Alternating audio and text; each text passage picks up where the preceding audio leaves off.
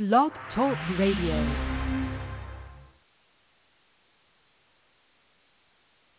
Hello, folks. This is Carl. It is Sunday, the 12th of November, and we are going to do the next 90 minutes, a Bible study with Carl on Freedomizer Radio.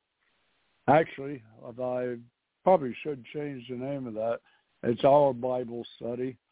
I am not the, as Johnny Carson used to say, the all-knowing Karnak, or I haven't written any books of any fame or whatever. We are gathered here to look at the Word of God, and only the Word of God, not the opinion of anybody, including myself, and ask the Holy Spirit to give us the spiritual meaning as well as the interpretation or what we get out of the Scripture, what it intellectually means.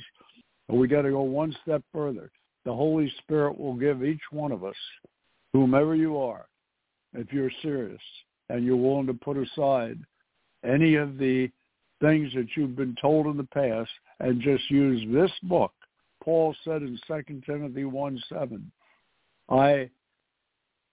he said something to the effect, well, I won't even say to the effect. He said, consider what I say, but the Lord give you understanding in all things. That's probably 2 Timothy 1:7 is probably the easiest thing for me to say, is just what that says, and the Lord give you understanding in all things. But consider what I say. And that's the theme song I want to use for all of the Bible studies I do each week with everybody. Okay, I'll give you the number to call in on. It is a toll-free line from anywhere in continental United States. And it's toll-free, whether it's a cell phone or a landline you're calling from.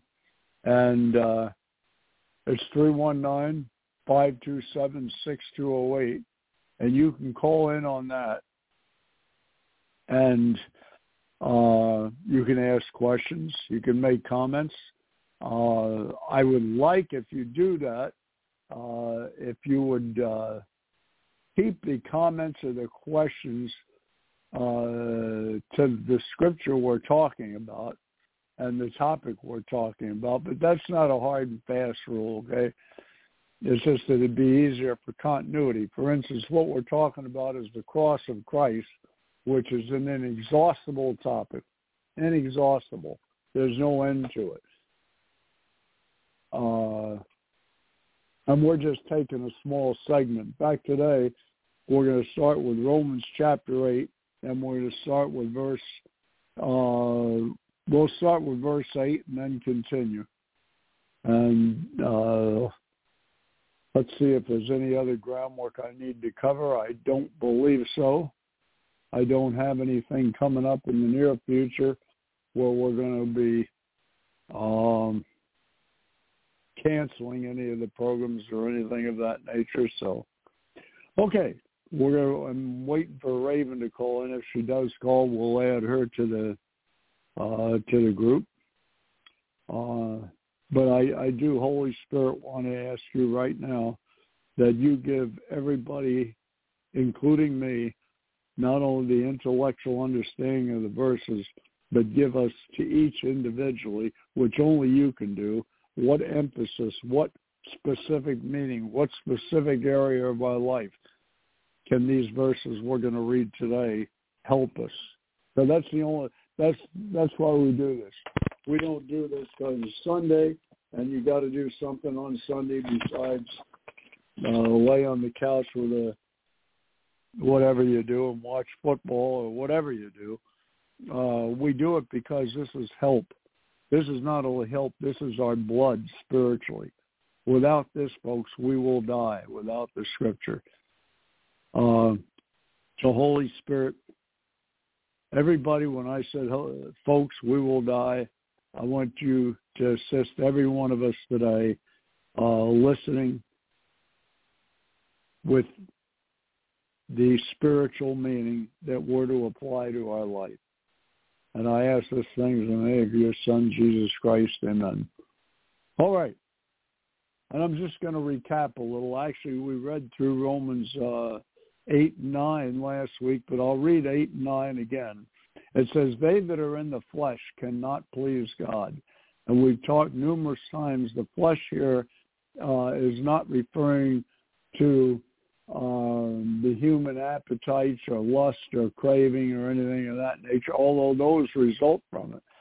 What the flesh is referring to here is, and what Paul's Romans 6, 7, and 8, unless Paul specifies otherwise, he's talking about those who have confidence in any way of pleasing God other than faith in Jesus Christ, period. Let me read to you Romans 14:23.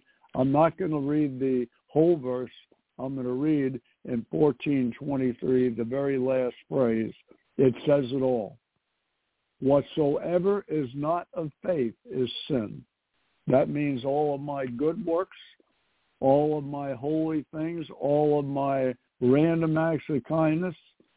If I am substituting anything, and I'm not saying don't do good things, don't do random acts of kindness, but if I am attributing or putting my faith in what I do, other than the finished work of Jesus Christ on the cross, for anything, any result to happen, that's where it becomes sin.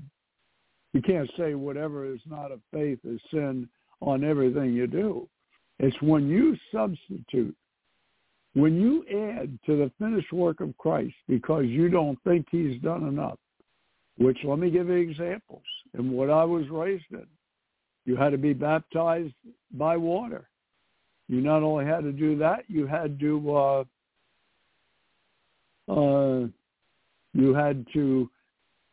if you died and did not die in the state of perfect cleansed state, you had to pay for your sins. And you paid for your sins by going to a place of suffering that you eventually got out of when you paid the bill that was due, called purgatory. Or in the Protestant churches, where there's people who believe that you must be baptized in water in addition to faith in Christ alone. You see what the flesh is? The flesh is you believing you'll receive anything from God by what you're doing because Christ has left something undone. Obviously, he's left something undone. Do the random acts of kindness. As I always say, help the little old lady from Pasadena across the street. Do anything you want to do. Change her oil, carry her groceries, pay for her trip to a doctor, whatever you want to do. There's nothing wrong with those things. It's just when we start thinking that we are doing what the cross of Christ did not accomplish totally. Remember, the cross of Christ is 100% necessary and 100% sufficient. So the flesh means any religious act. And for some of the religions in this world, folks, that includes mercy killing, or killing the great Satan or the small Satan, which is Israel or Christians. Anything. Now that's obvious. But what about when I believe that I would go to purgatory to purge, or I could do things on this earth by suffering to chip away at my time in purgatory? Either Christ has done it all, I'm cleansed by the blood, or I'm not. That's what Paul means when he talks about walking in the flesh, the carnal nature, the sin nature.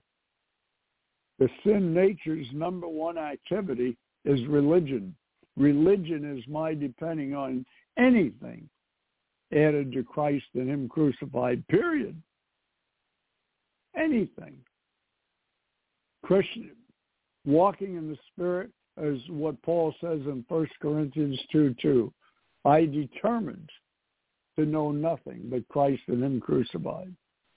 So we've defined that, the flesh, the spirit, again. I do it every time we talk, but it's so critical. Religion is the biggest enemy biblical Christianity has today. It's a mindset. Do you believe that only through the shed blood of Christ, because of that, only because of that.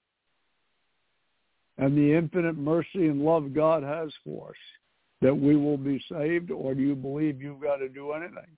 Let's say you believe your faith saves you. That's not biblically correct. It's Ephesians 2:8 says we are saved by grace, which is total work of God. Total work of God. Grace that we receive from God, the grace of God for salvation, which is Titus 2:11. The grace of God for salvation appears to every man. That has nothing to do in any way, shape, or form with how my faith.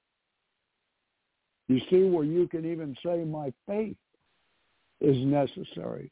You receive the grace of God for salvation by faith, but you're not saved by your faith.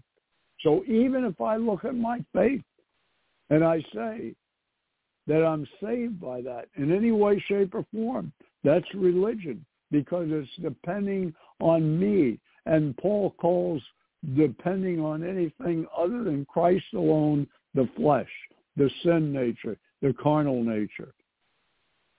Okay, then we go to verse 9. And all this is talking about the total 100% necessity and 100% sufficiency of the cross of Jesus Christ. I'm going to be on the cross of Christ probably for a year before I exhaust every topic I want to talk about. I'm not going to skip any, shortcut any, because this is too important.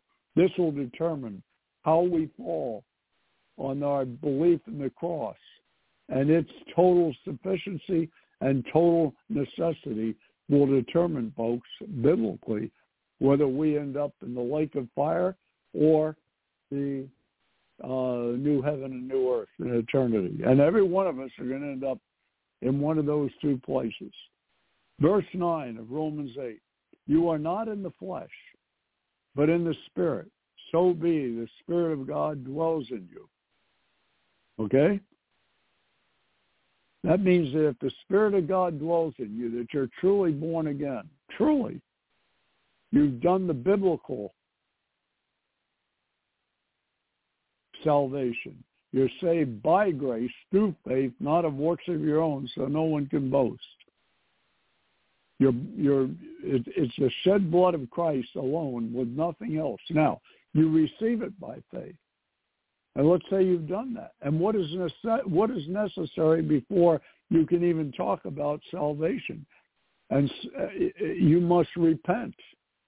You must repent of your sins in order to have salvation. Let me read that to you. I'm going to go to Mark. I'm going to go to Mark chapter 1, verse 15. Because this is the heresy that our modern church, which has made I'm going to say the church today, in the last, all my life, which is 80 years, actually my cognizance of it, 76 years, say, has made us biblically illiterate. Biblically illiterate. Let me read you, because very rarely, folks, do you hear in an evangelistic message, it's got to be preempted, preceded. Before you even discuss having your sins forgiven, you must repent. Let me read you Mark 1:15. It says, and Jesus said, the time is fulfilled. The kingdom of God is at hand. Repent and believe the gospel. Repent and believe the gospel. You must do this. You must do it. It must be preceded before any forgiveness of sin, before salvation, before any of these things happen. You must recognize you're a sinner and you must repent. You have no option.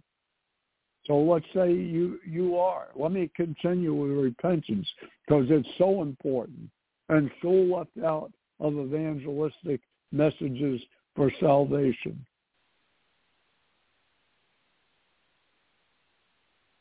The times, listen, Acts 17:30, the times of this ignorance God worked, and the times of this ignorance God winked at, but now commands all men everywhere to do what? Repent. repent. I'm going to go to Acts 20:21. We're not going to back off of this repentance, because this is not, in general, this is the one thing that is ignored in the church today in any evangelistic or salvation message. Acts 20:21, testifying both to the Jews and the Greeks, repentance towards God and faith in our Lord Jesus Christ. If you do not repent, truthfully, not just say you're sorry because your skin's going to burn for all eternity or you're going to be in a place of utter darkness, but truly. And how do you repent? The grace of God leads us to repentance. That's Titus 2:11. The grace of God that leads to salvation has appeared to all men. It's our choice whether we use it, or do we want to just accept the fact that we have said a sinner's prayer, or we've come up and told the congregation our sins, or we've been baptized in water. If it's not preceded by sincere repentance, and what does repentance have to be preceded with?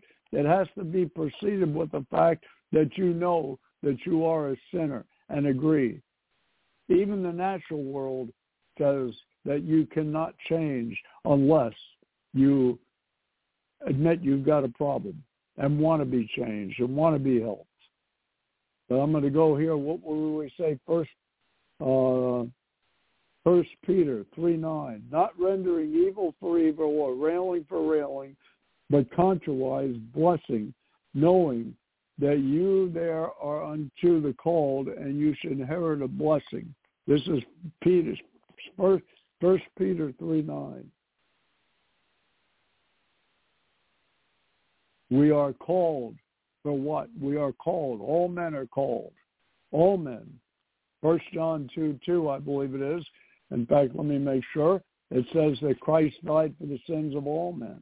There's no debating.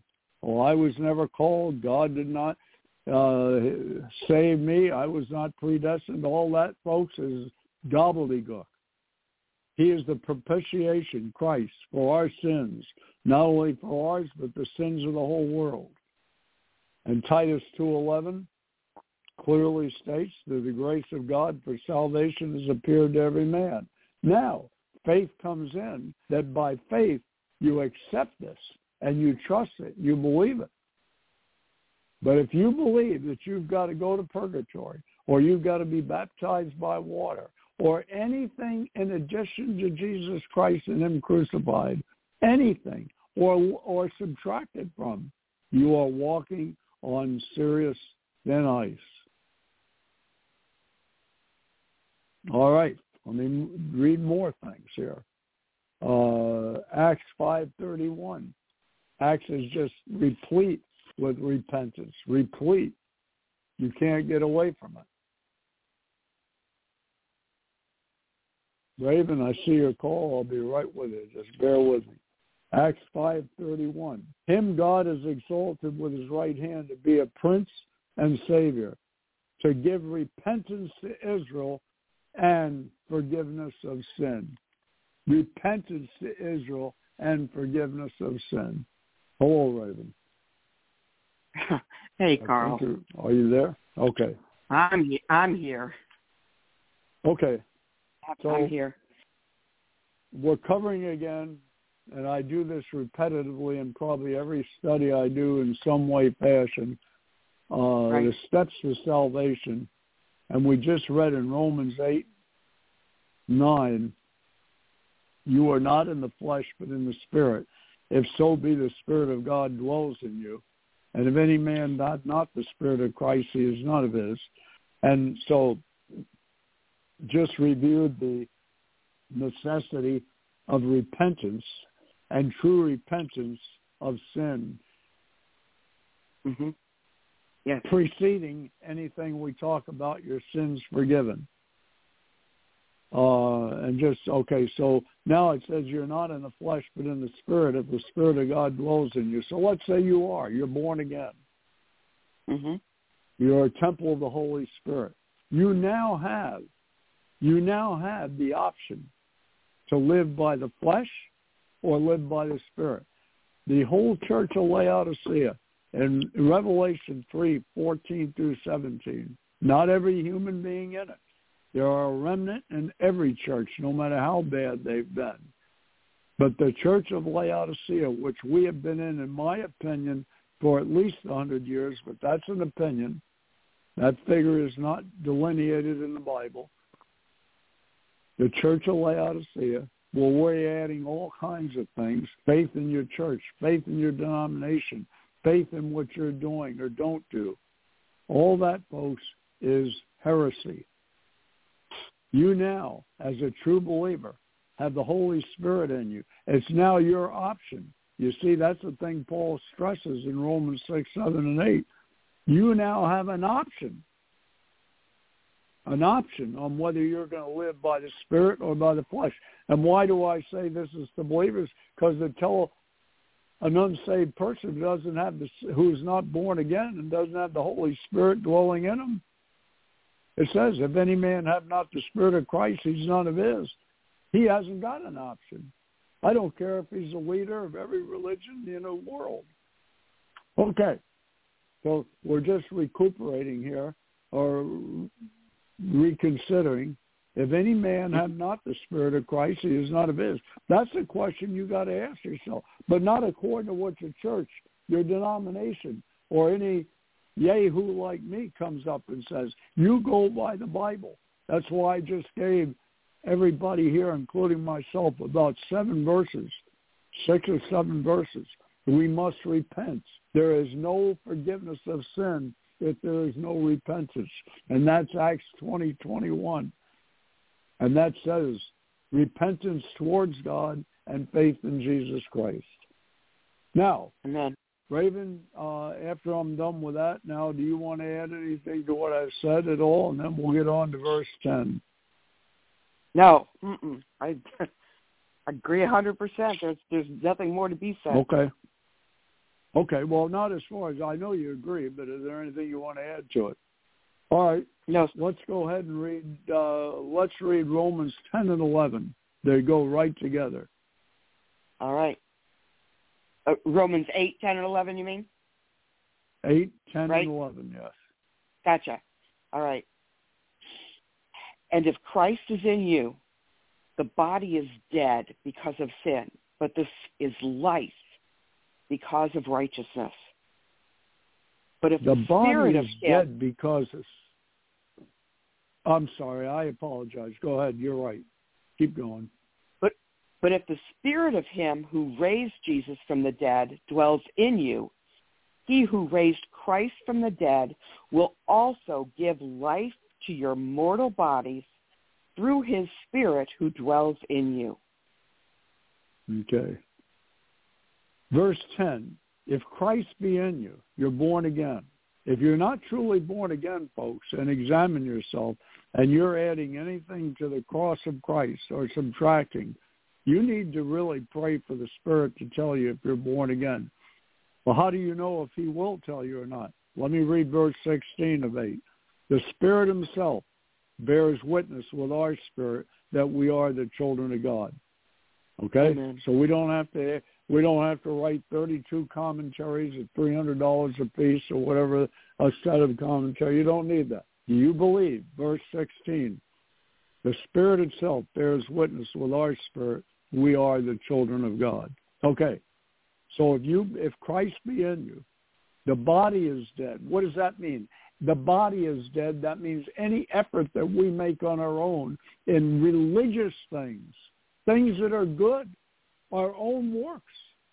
My own works I should be doing.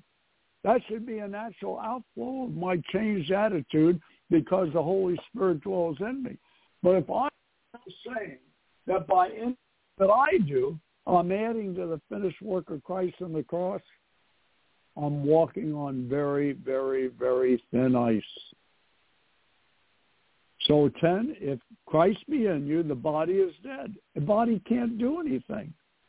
In fact, let me read you Romans 8:3.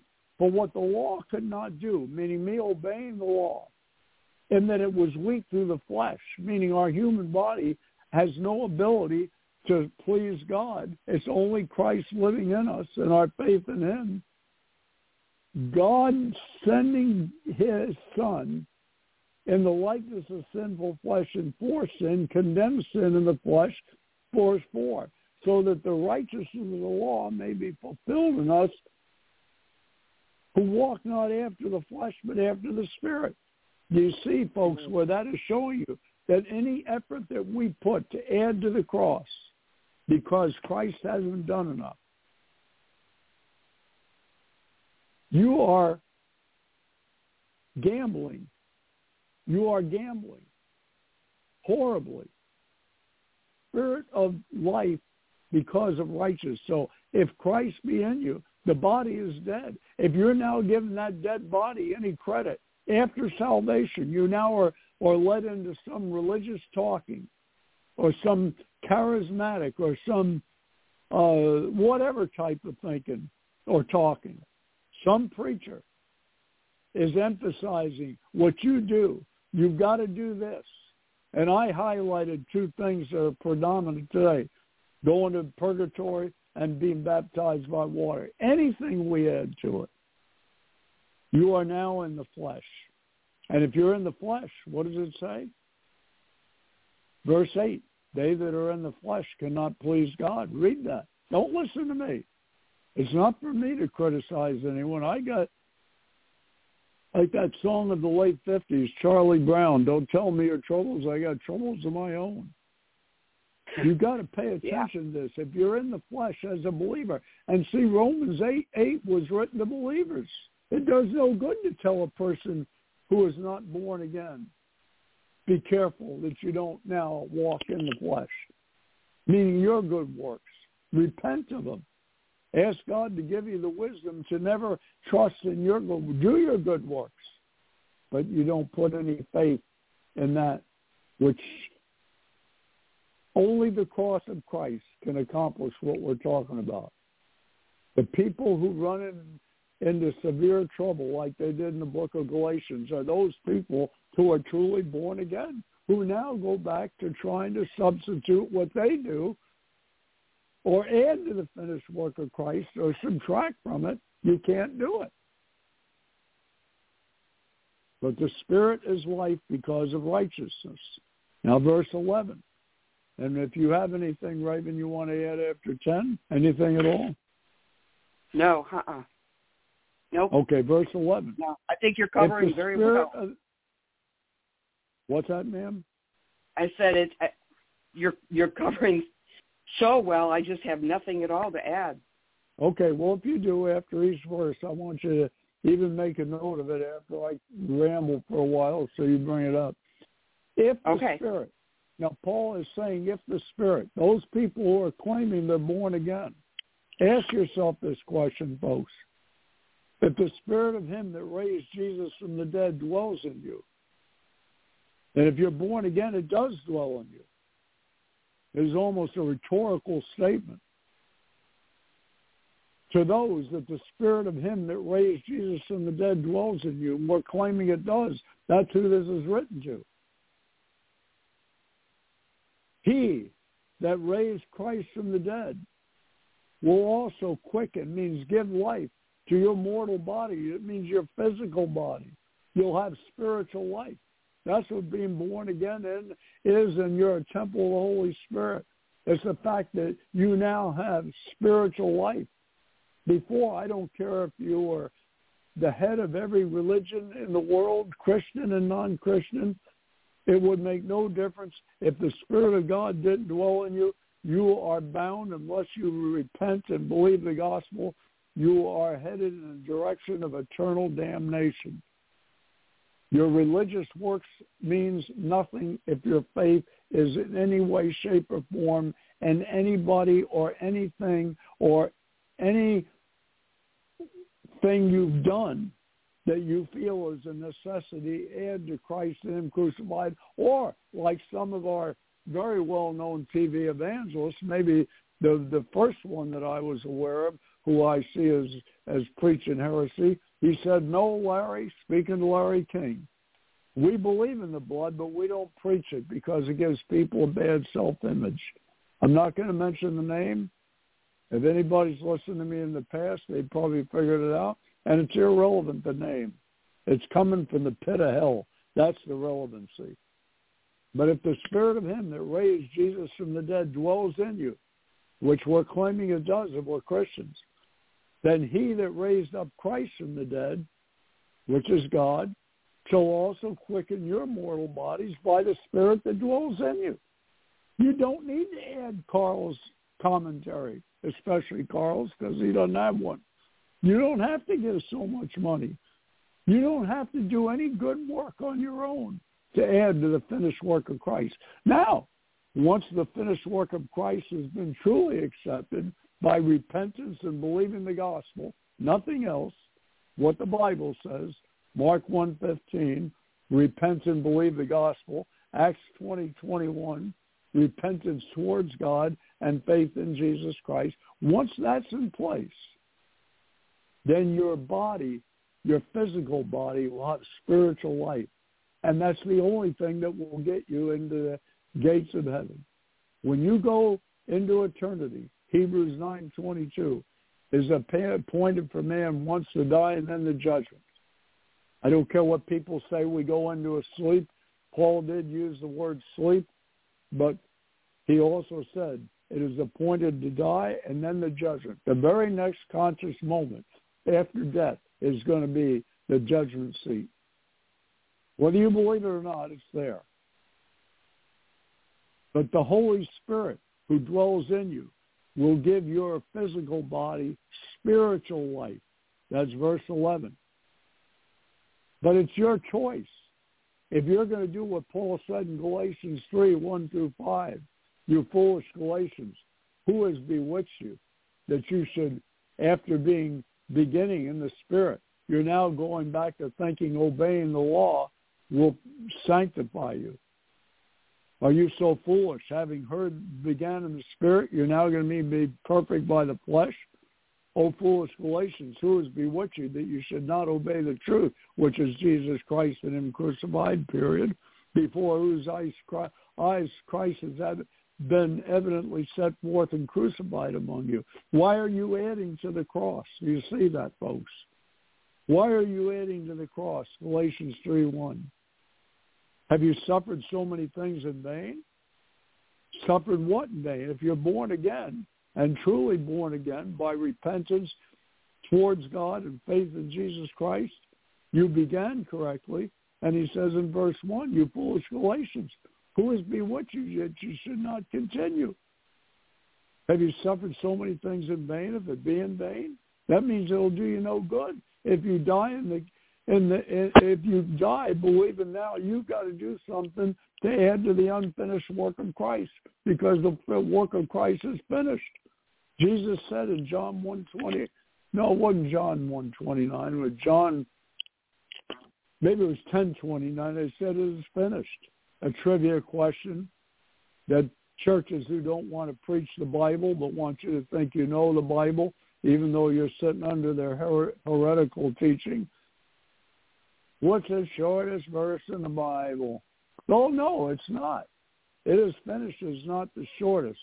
The verse that says he wept. I didn't learn my Bible teaching right. Verse 5, he therefore that ministers to you by the Spirit and works miracles in you, does he do it by you obeying the law or by faith?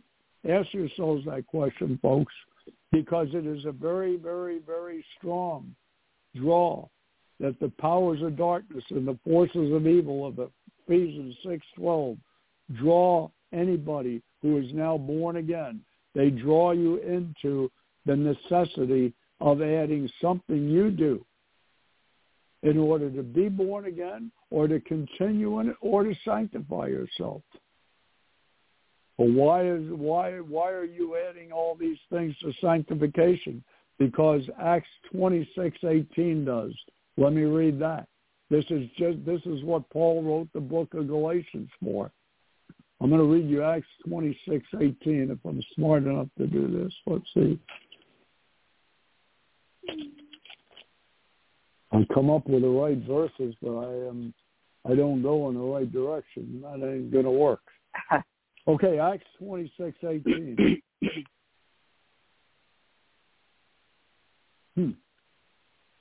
I keep repeating the same thing over and over, but never get to it. I'm right there. Do you want me to read it? No. Oh, okay, go ahead. Yeah, why not? Eyes, and to turn them from darkness to light, and from the power of Satan to God, that they may receive forgiveness of sins and an inheritance among those who are sanctified by faith in me. There you go. So do you see where the idea of that they may receive forgiveness of sins, that is only if you repent and believe the gospel. That's only repentance towards God and faith in Jesus Christ. But it goes further. Now to the Galatians. Those who are sanctified by faith in me. Do you see where the enemy comes in and immediately wants you to get back into what? Galatians chapter 3, verse 1 through 5. He wants you to start adding good things you do. That's why my little cliche or statement that I heard from Jimmy Swaggart years ago, you must repent of your good works. That's for a believer. You've got to repent of it. You've got to not believe that what you do is going to add anything to the finished work of Christ. So it's not only for salvation, folks. In fact, I would say it becomes more critical in living your life and letting the Holy Spirit daily sanctify you. And Romans 8:29, read that, Raven. That's the definition of sanctification. All right. For whom he foreknew, he also predestined to be conformed to the image of his Son, that he might be the firstborn among many brethren. Nothing added to sanctification. Silver-tongued, biblically illiterate ministries of today, the ones that are, not saying they all are, that's stupid, but there are many of them. You're predestined to become conformed to the image of his Son. Oh, I'll never make that. You're right, not on this earth. But if you are not continuing in your faith in Jesus Christ and him crucified, plus nothing, minus nothing, if you're adding anything to the finished work of Christ on the cross to sanctify you or to move you along further in the process, however you want to phrase it, if you are doing that, you are in danger of Galatians chapter 3, 1 through 5. You're in danger of walking away from your faith. And read Galatians chapter 3, 1 through 5, and read chapter 5. He specifically says, if you're going to now add baptism or circumcision or any good work to the finished work of Christ, you're in danger of losing it all. That's Galatians 5:2 and 5:4. I'm not making this stuff up because I want to be a prophet of doom. Remember, if anybody has that idea and that I'm too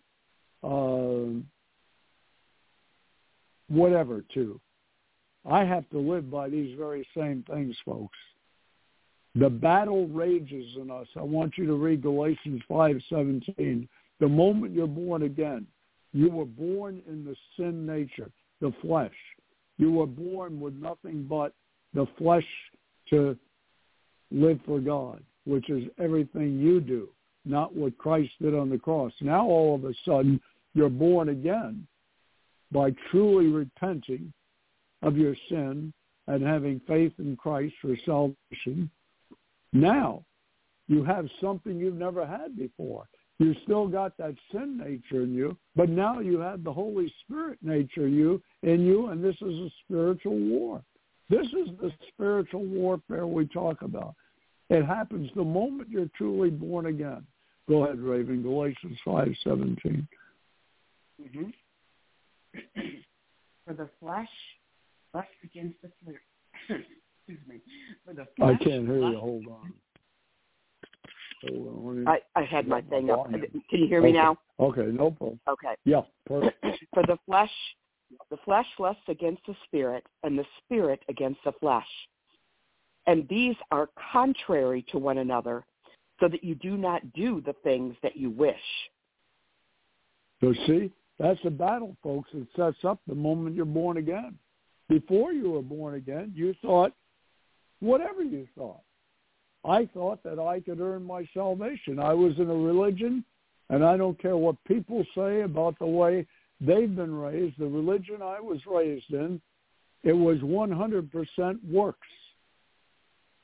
And that's natural. Who do you think gives us the desire that our works are necessary in addition to Christ and Him crucified? It's Satan. You're in a spiritual war. And this battle you've never experienced before. This is why discipleship is so important. So important. If we do, by false preaching and teaching of seeker-sensitive / prosperity gospel preachers that do not want to use the blood of Christ, or that you need to repent from sin as one of probably the number one name in TV evangelism, told Larry King, and I heard it with my own ears. Larry, we believe in it, but we don't want to give people a bad self-image. We don't want to ruin their self-esteem. If you're listening to that stuff, folks, stop and ask the Holy Spirit to lead you back to faith in Christ alone. That's what the cross is about.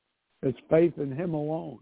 It has nothing to do with a wooden beam, or you've got a relic of somebody who died back in Christ's days. And no, all that stuff is irrelevant. It's heresy. The cross means what Christ did on the cross is the only thing 100% necessary and 100% sufficient. Is what? Is His death on the cross to save your soul. Don't allow yourself to get waylaid by anything else. Now, as a result of that, you will do the good works. The good works are to be done. You're to obey the law, but not in your religious strength or your commitment or your willpower.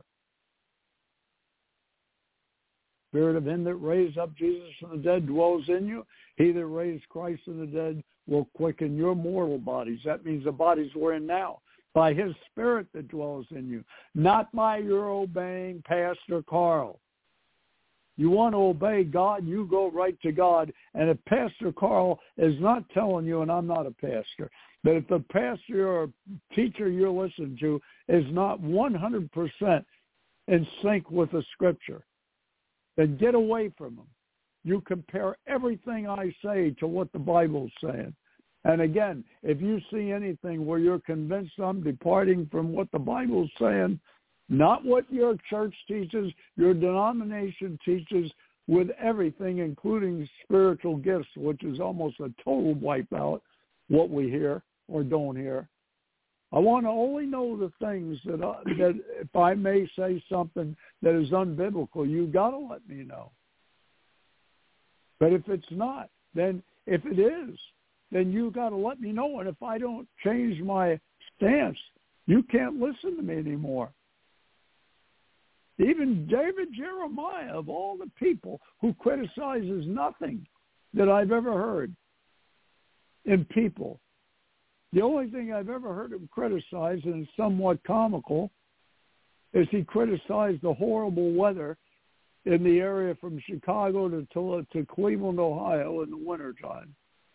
He said recently on CSN, Christian Satellite Network, I'm going to say 2.5 weeks ago, he said the one thing, he reads everything there is about church growth from Christian authors. He said the one thing they all leave out is repentance. Isn't that amazing? They don't want you to have a bad self-image. Get away from that, folks. How can anybody listen to just the verses I gave today about repentance, necessity for salvation? Repentance. Well, I'm a good person. No, you're not. Jesus Christ says there's only one good, and that's God. Folks, get away from this this magnetic attraction to hell that we have on what people say. Go to the Scripture. When you're going to die, and they say, if you're going to die, you're going to die. Go down with the Scripture and your belief in that. People that say, and this is another modern cliche, well, doctrine, we don't need any more doctrine. A very famous evangelist from the 90s on. Books were in grocery stores, department stores, everything. Made this statement: the Bible is not relevant today, and today not relevant to the Bible. And this is a PhD from a Christian seminary. This is not whatever. I won't mention false religions. I'm not here to criticize. Don't add anything to the Holy Spirit by your faith in Christ plus nothing, and your faith in Christ dying on the cross specifically. When I say my faith is in Christ, that's a very wide open field specifically. I trust in nothing but him and him crucified, not only to save me, but to sanctify me. This is just as important, folks. You see why this is written to the church? It's written to those who are already believers. Do you want to add anything? If not, we'll go to 12 and 13. Actually, yes. Go There ahead. were two things that you mentioned. The first one was us being in the, if we're in the flesh, we're not his. Well, that's but if Romans 8:8. Yep. Right. Well, hold on. Well, and nope, 8:9. Yeah, right. Yep, you're right. Right. 9 specifically. Yep. Right. Yeah. You're right. But if Christ is in us, the body is dead because of sin. Okay. But the spirit is life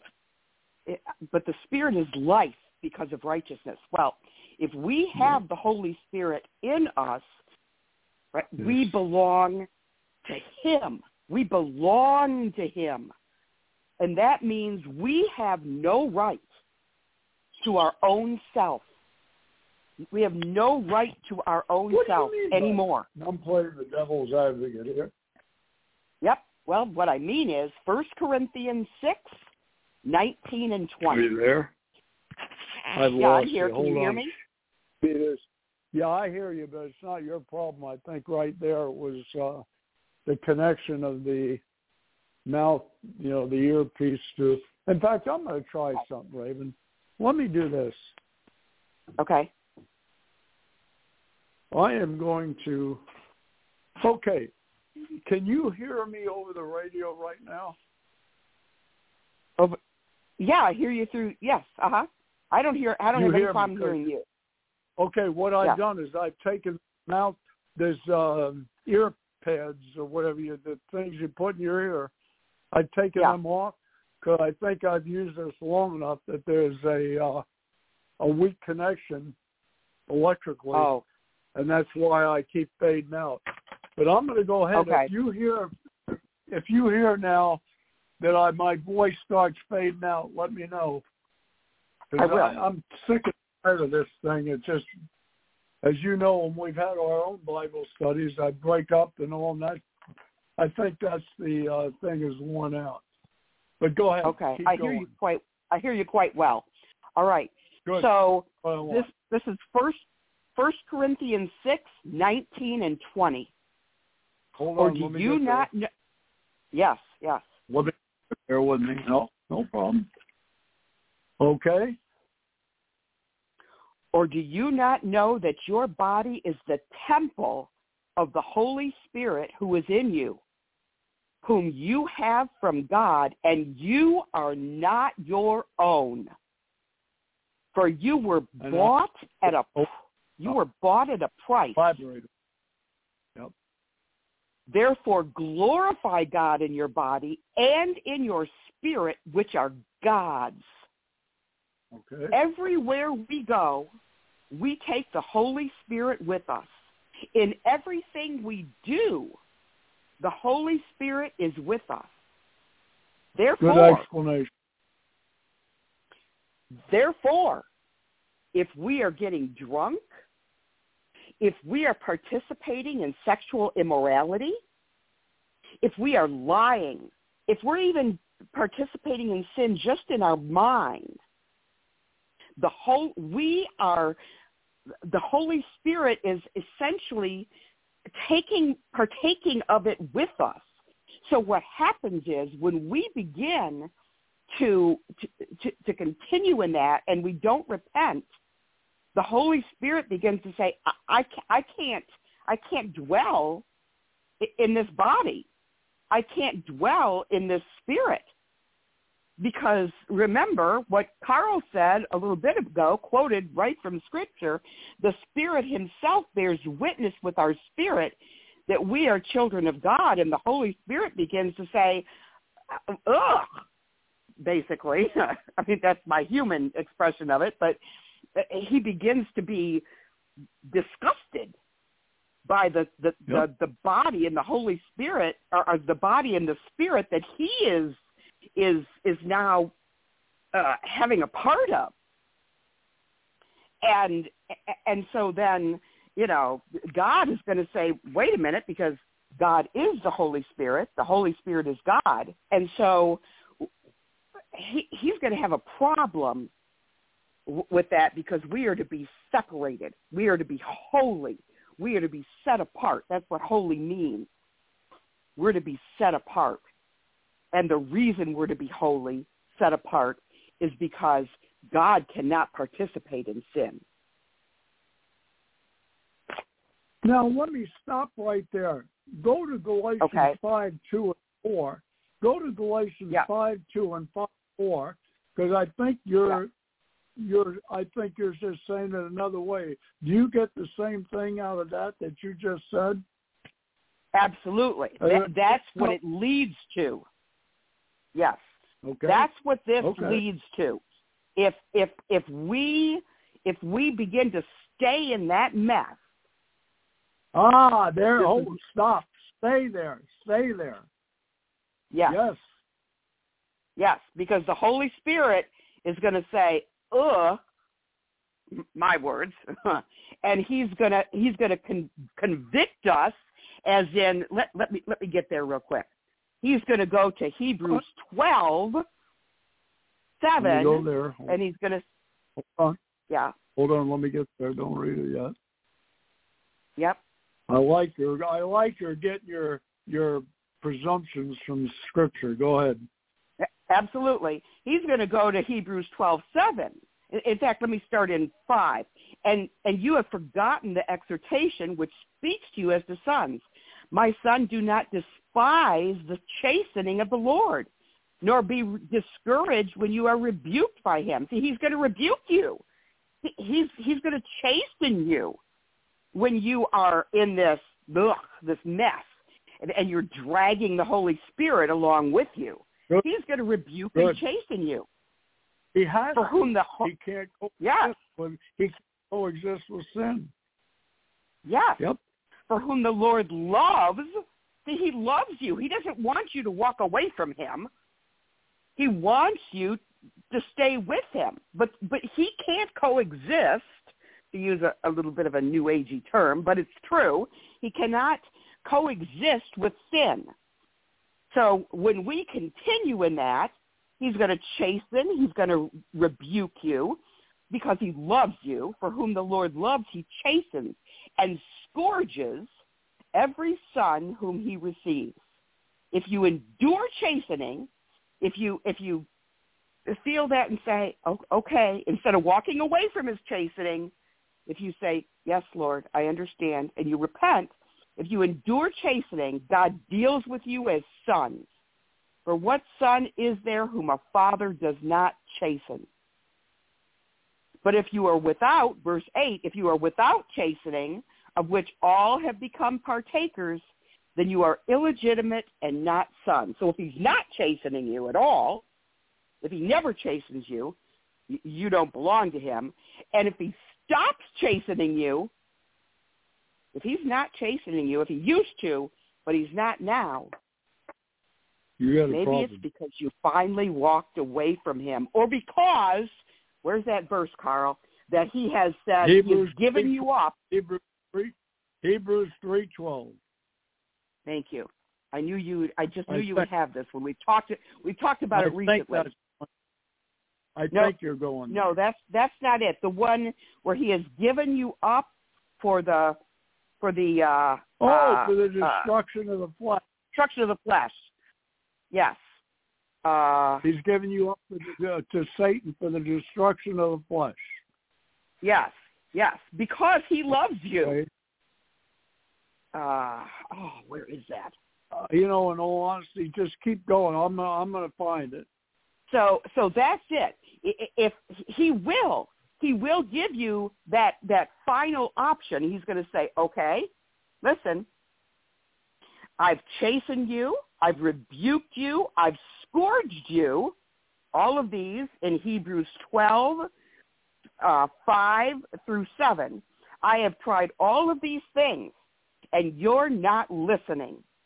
And my Holy Spirit is sick of you. So I'm going to give you over to Satan for the destruction of the flesh. Now, that does not mean. Yes, go ahead. That's 1 Corinthians 5:5. That does not mean we're going to hell. It means that's right. You explain. You're right on. Yep. Go ahead. So, 1 Corinthians 5:5. Deliver such a one to Satan for the destruction of the flesh, that his spirit may be saved in the day of the Lord. See, he hasn't yet let go of you. See, he doesn't let go of you. We let go of him. We let go of him. He's giving you this final option. He's saying, okay, I'm going to allow Satan to really mess you up, just like he did with Job. Just like he did with Job. See, Job, if you really read Job, everybody thinks, oh, Job had such patience. No, he didn't. God knew that Job was depending on his own good works, just like Carl's been talking about. He was self-righteous. And if I did a study on this, I don't remember if it was on yours, Carl, or on my own, but it was a couple of years back. No, your own, but you did a very lengthy, very lengthy. I did. And if you're interested in it, you can go back and you can listen to this. It's still on there. You'd have to search it, but it does say that it's Job. I'm going to guess it was maybe a year and a half to 2 years ago. I think you're right. And so what happened was God allowed Satan to sift him like wheat. He really did. And then these friends came in and said, oh, maybe it's just because, you're not doing enough good stuff. And then finally this other man came along and he said, the problem, Job, is you. Now I am giving you the Reader's Digest condensed version here. Yeah. No, but what happened, but what happened was finally in the very last chapter, Job says, I repent. And that's what had to happen. And this is what has to happen with us. If we are just saying, I don't care, I'm going to do what I'm going to do, I'm not turning away from it, and maybe we have a little bit of I care, but we're still going to do what we're going to do. We're not going to repent. We're not going to walk away. We're going to do our things our way. And here's the thing. Even if we're not in the kind of sin we think is sin, okay, it may be that we're not doing, we're not robbing, we're not stealing, we're not in sexual immorality, we're not in all these things, but what we are in is doing things our own way. And in Galatians 5, verse 20, here's what it says. Selfish ambitions. That means we're doing what we want to do for our own purposes instead of following after God. They're selfish ambitions. It's about us, not about God. So he's going to give us up to Satan for the destruction of the flesh. So that doesn't mean he's giving us up to possession, but we will be definitely given up to complete oppression. He's going to be able to do everything but kill us, just like God allowed. Yes? Raven, that is a distinction I'd like you to elaborate on eventually here. That is very, very necessity. Oppression happens to believers. Possession happens to unbelievers. Right. And we haven't yet gotten to the point quite yet where we've walked away from God. But he's going to do just like he allowed with Job. People say, well, why would God let these things all happen? Because of this right here. So he's given us up to Satan for the destruction of the flesh. Didn't he do this, that? He destroyed Job's flesh. I mean, completely. He was a mess. But what he didn't do is let him kill him. Because look what it says, that his spirit might be saved in the day of the Lord. He just destroyed him completely. But he didn't kill him. I got a question. Yeah. When you're saying his flesh, from his own self-righteousness. Yes. Okay, that's critical. Because the modern church, Raven, and I know people get sick to their stomach when I say modern church, but I'm telling you, whatever you want to phrase it, they are telling us that we have got to buckle down on our own. We can't. That's like telling dead bones they got to get up and walk. Yes, and dead bones can get. Oh, thank you. If you got any more you want Carl. to add to that, go ahead. For what? Yes. See, dead bones can get up and walk. When? After repentance. Right. Those dead bones. Not when they're dead, they can't. Right. When but they can be revived. Amen. They can be revived, but only after repentance. Yeah. Amen. And basically, so what happens is those dead bones come to life through Christ. So he's giving us up to, So he's giving us up to the destruction of the flesh. Another question. When you're cautioning people who are alive, the bones are alive, you're cautioning them, don't now add something to Christ and the Holy Spirit, because you could then have the bones dead again. Yes, that's right. Okay. But that here, is the whole point of the way. Yes.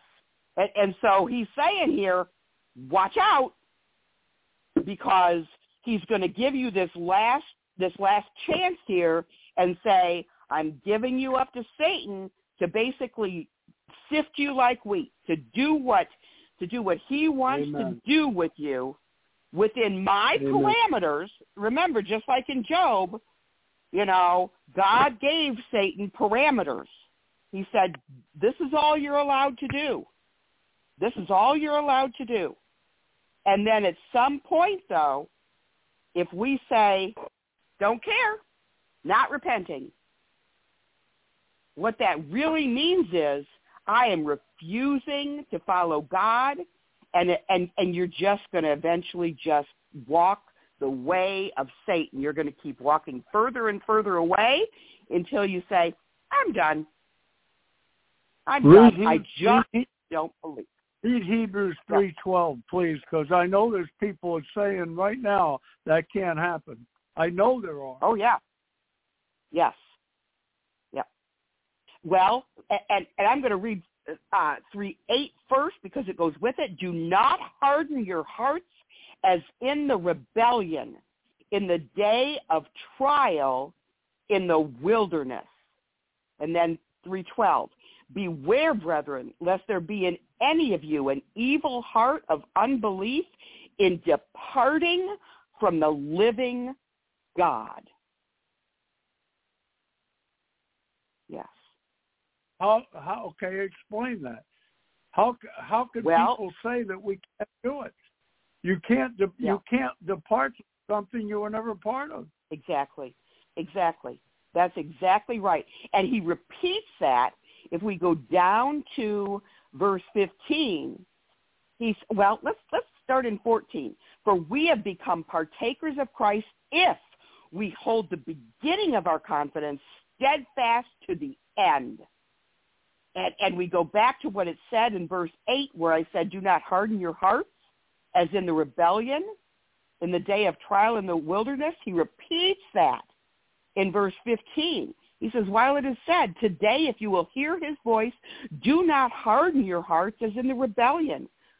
For who, having heard, rebelled? Indeed, was it not all who came out of Egypt led by Moses? You came out of Egypt.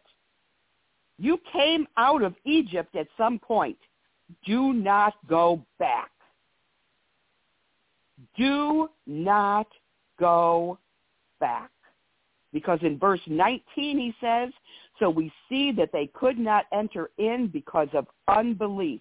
What couldn't they enter into? They couldn't enter into his rest. Verse 11 of the same chapter. Verse 11 of the same chapter, 3:11. So I swore in my wrath they shall not enter my rest. Why? Because they hardened their hearts.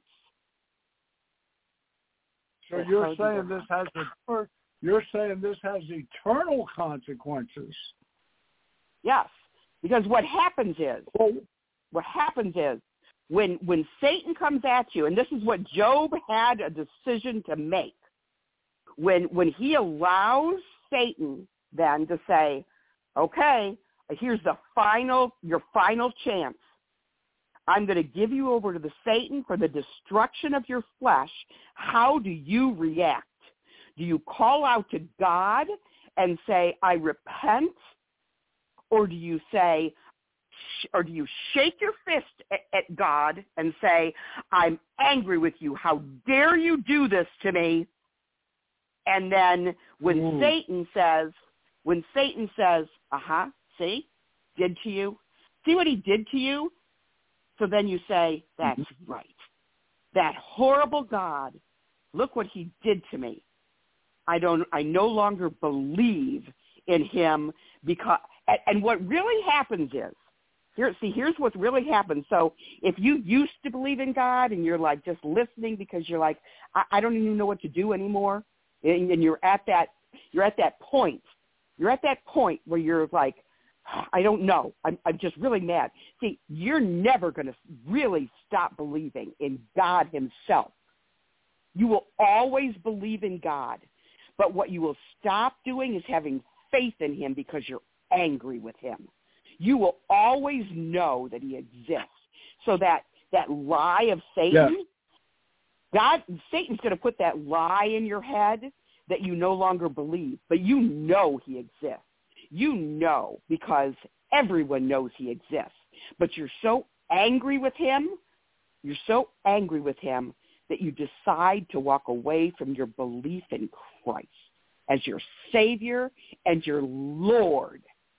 You're going to be just like Satan. You're going to say, I can do this myself. I don't need you. Just like Satan did.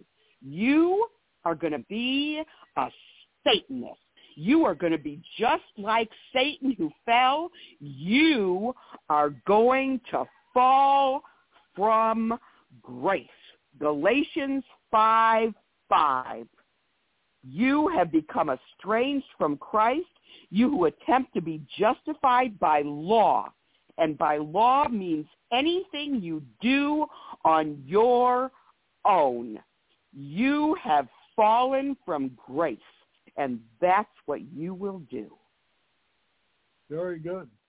Incidentally, and I'm not just saying it, you handled that well. Bringing Job in, that's what we ought to get out of Job. Every one of us have Job in us who are born again. That's right. And let me just say, Carl and I did not discuss this at all. beforehand. I had no idea exactly where we were going to go. This is all God. This is, it's all God. This is, we don't practice this beforehand. We don't talk about what we're going to talk about. This is God giving us this because. Nope, you're giving very good explanations. Go back to Romans 8:12 and tell me you're reading on that one. What do you see in there? Well, actually, I'm seeing just what you're saying there. You're not obligated to go back and obey man's laws. Right, exactly. And I had a reference to that one as well. Hold on, let me find it. 1 Corinthians. This is all also in Corinthians. I wrote it down. 1 Corinthians. Oh, wait a minute. Galatians. Is this the one? Hold on, because I had a reference. Now maybe I've lost it, but I think I have it. Hold on. Well, it tells us not to go back to the eat this or what day you worship or any of that stuff. Yes. Well, and you had mentioned for the flesh lusts against the spirit, and the spirit lusts against the flesh. Okay, that's here Galatians. it is. And these, yep, right, and these are contrary to one another, so that you do not do the. When you read this one, this really hit me. So that you do not do the things that you wish. Now, here's the thing. We have often read this as so that you do not do the things that you wish, meaning what we really want to do is to follow the Spirit. That's not true. That's not true. This is how we're taught, so that you don't do the things that you wish, because you really want to follow God. No, we don't. In our flesh, we don't want to follow God. No. What this really means is the flesh lusts against the spirit, and the spirit lusts against the flesh, and they're contrary to each other, so that we don't do the things that we want to do. And if we look at verse 19, walk in the spirit, and you shall not fulfill, because, see, verse 17 explains 16. The lust of the flesh. The lust of the flesh is the things that we wish. If we walk in the Spirit, we will not do the things that we wish. We have to walk in the Spirit. That is what's contrary to our flesh. Amen. Walking in the Spirit is totally contrary to our flesh. We don't want to walk in the Spirit. Our flesh doesn't want that. See? And so then we go to 18. So verse 18 says, but if you're led by the Spirit, you're not under the law. Stop paying attention to what you want to do. We have to ignore what we want to do and walk by the Spirit, because he's the only one that can keep us from doing the things that we wish. Every time we try to do the things that we wish, every time that we try to, what that's doing is, it is fulfilling the lust of the flesh. We must give ourselves up to the Holy Spirit. Otherwise, we are going to continue to do the things that we wish, which is fulfilling the lust of the flesh. Read Romans 8:13. It says exactly what you just said. Exactly. Romans 8:13. See, we misread some of these. We misread some of these. We think that the things that we wish are the things of the things of the Spirit. No, they're not. The things that we wish are the things of the flesh. Romans 8:13. Yes. If you live according to the flesh, you will die. But if by the Spirit you put to... Hold on. Yes. That means my religious good works. Yes. anything that I'm trusting in my ability to add to Christ's finished work is the flesh. And what it says, you will die. That means spiritually, not physically. We're all going to die physically. Yes. We must put to death the flesh every single day. Every day. How do we do that? By taking up our cross and following him. Read the rest of 13. Yes, but if by the Spirit, if by the Spirit you put to death the deeds of the body, you will live. The only way to do it is by the Spirit. You cannot do it on your own. Amen. You must allow the Holy Spirit to do it in you. And how do you do that? Ask God. Ask God to do it in you. You can't sit there and all day long go, okay, I'm going to do this. I'm going to let God do it. No, you don't let him do it. You don't let him do it. You ask him to do it in you. Every day, God, I can't do it. Please do this in me. Please just do this in me because I know I can't. I know I can't. I know I'm incapable. I know I am nothing without you. I am absolutely nothing. Please just take it over. I give it to you. Just do it in me. And then let it go to him. I have nothing to add to what you're saying. Read that's 14. All I have. That's all. Okay. Read 14. 14 is scary. Yes. For as many as are led by the Spirit of God, these are the sons of God. And that really... Think of that, though, Raven. That means that if you go into Galatians 3, 1 through 5, and you're led totally by the flesh, you're part of Hebrews 3:12. You're no longer a son of God because you departed through unbelief. And that is the finality of what happens after he gives you up to Satan for the destruction of the flesh. You have this final decision. Are you going to be led by the Spirit of God or are you not? Because if you aren't, you will no longer be the Son of God. That's what it's saying.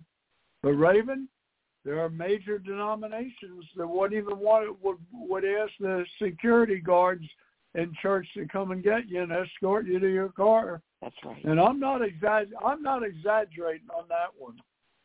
Oh, I know. We know of a church where that literally happened. Well, I know a person.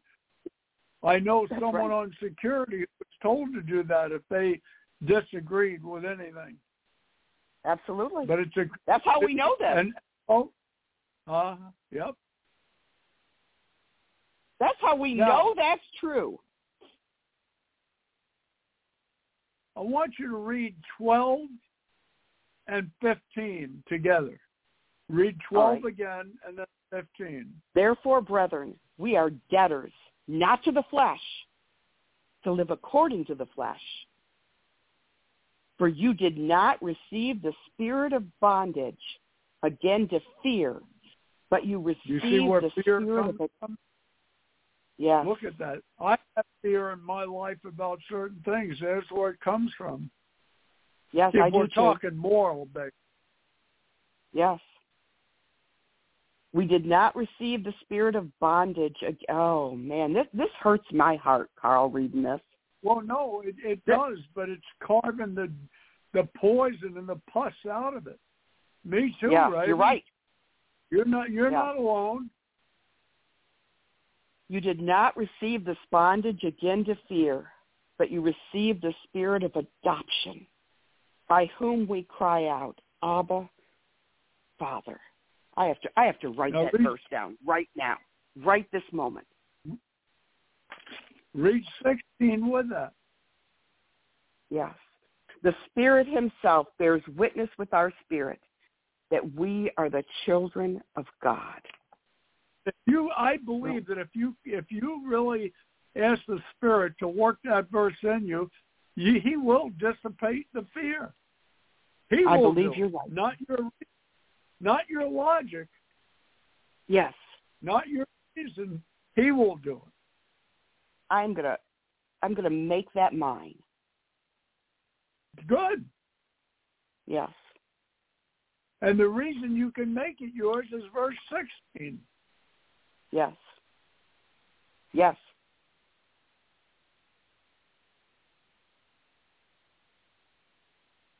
Now 17 gets back to the purpose of Hebrews chapter 12, which you spent a long time on, and that's being chastened and chastised. Read 17. Yes. Oh, in Romans, yes. And if children, then heirs of God, and joint heirs with Christ. If indeed we suffer with him, that we may also be glorified together. And you're right, Carl, that goes right along with Hebrews 12. Yes.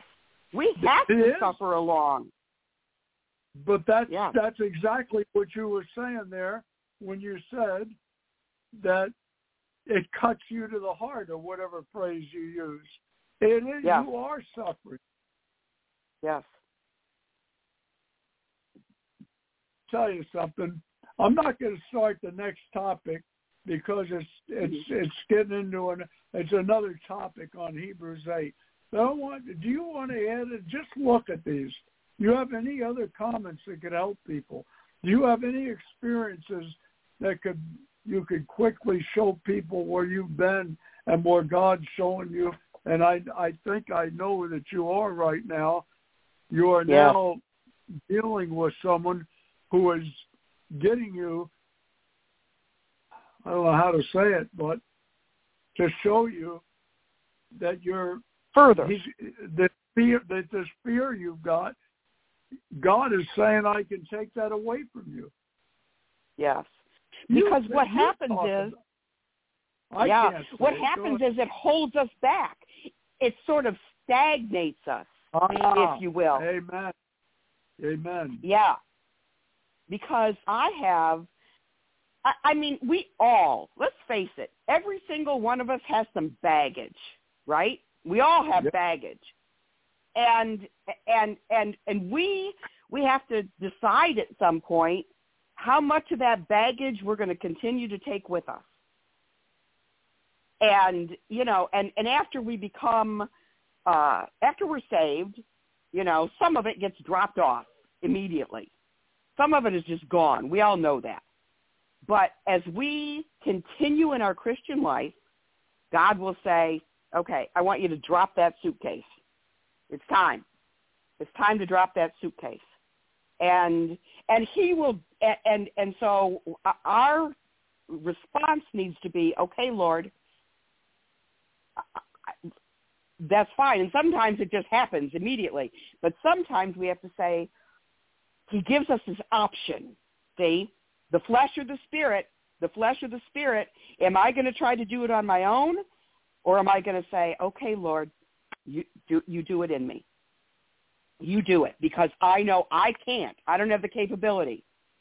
And so sometimes we'll fight over that, just like in Galatians. The flesh struggles against the spirit and the spirit against the flesh. See, he lets us go through those things so that we can understand it's not us, it's him. It's not us, it's him. Over and over again, we go through this because we need that constant reminder in our lives that it's not us, it's him. It's not us, it's him. We always need that reminder. We always need to be in Hebrews 12. We always need to be in James 1, 2 through 4, reminded over and over again that it is not us, it's him. And I'm going to read that real quick. James 1, 2 through 4. My brethren, count it all joy when you fall into various trials, knowing that the testing of your faith produces patience. But let patience have its perfect work, that you may be perfect and complete, lacking nothing. and perfect means mature in Christ. So he's maturing you in Christ. He's bringing you closer and closer to him. He's allowing you to walk in the Spirit more and more daily. So, now, let's go back to me a little bit so I can explain what's that? Hold on. You said something I didn't like hearing. I'm not saying I disagree. We need Hebrews 12. You said we need it. Yes. Well, I don't like hearing it, but I'm not saying you're wrong. I don't like it either. I don't like it at all. I hate it. But we must get, and I am there. Let me say, I'm not always there at the beginning of when I go through it, but he lets me see it while I'm in it, usually. Sometimes I don't see it till afterwards, but usually when I'm in the middle of it, he'll let me see it, and that's that James 1, 2-4. Count it all joy when you fall into those trials, because he is teaching you something. Do you really get joy out of that? Do you really get joy out of it? Yeah, I really do. Okay. And I thank him for it. Okay. Yeah.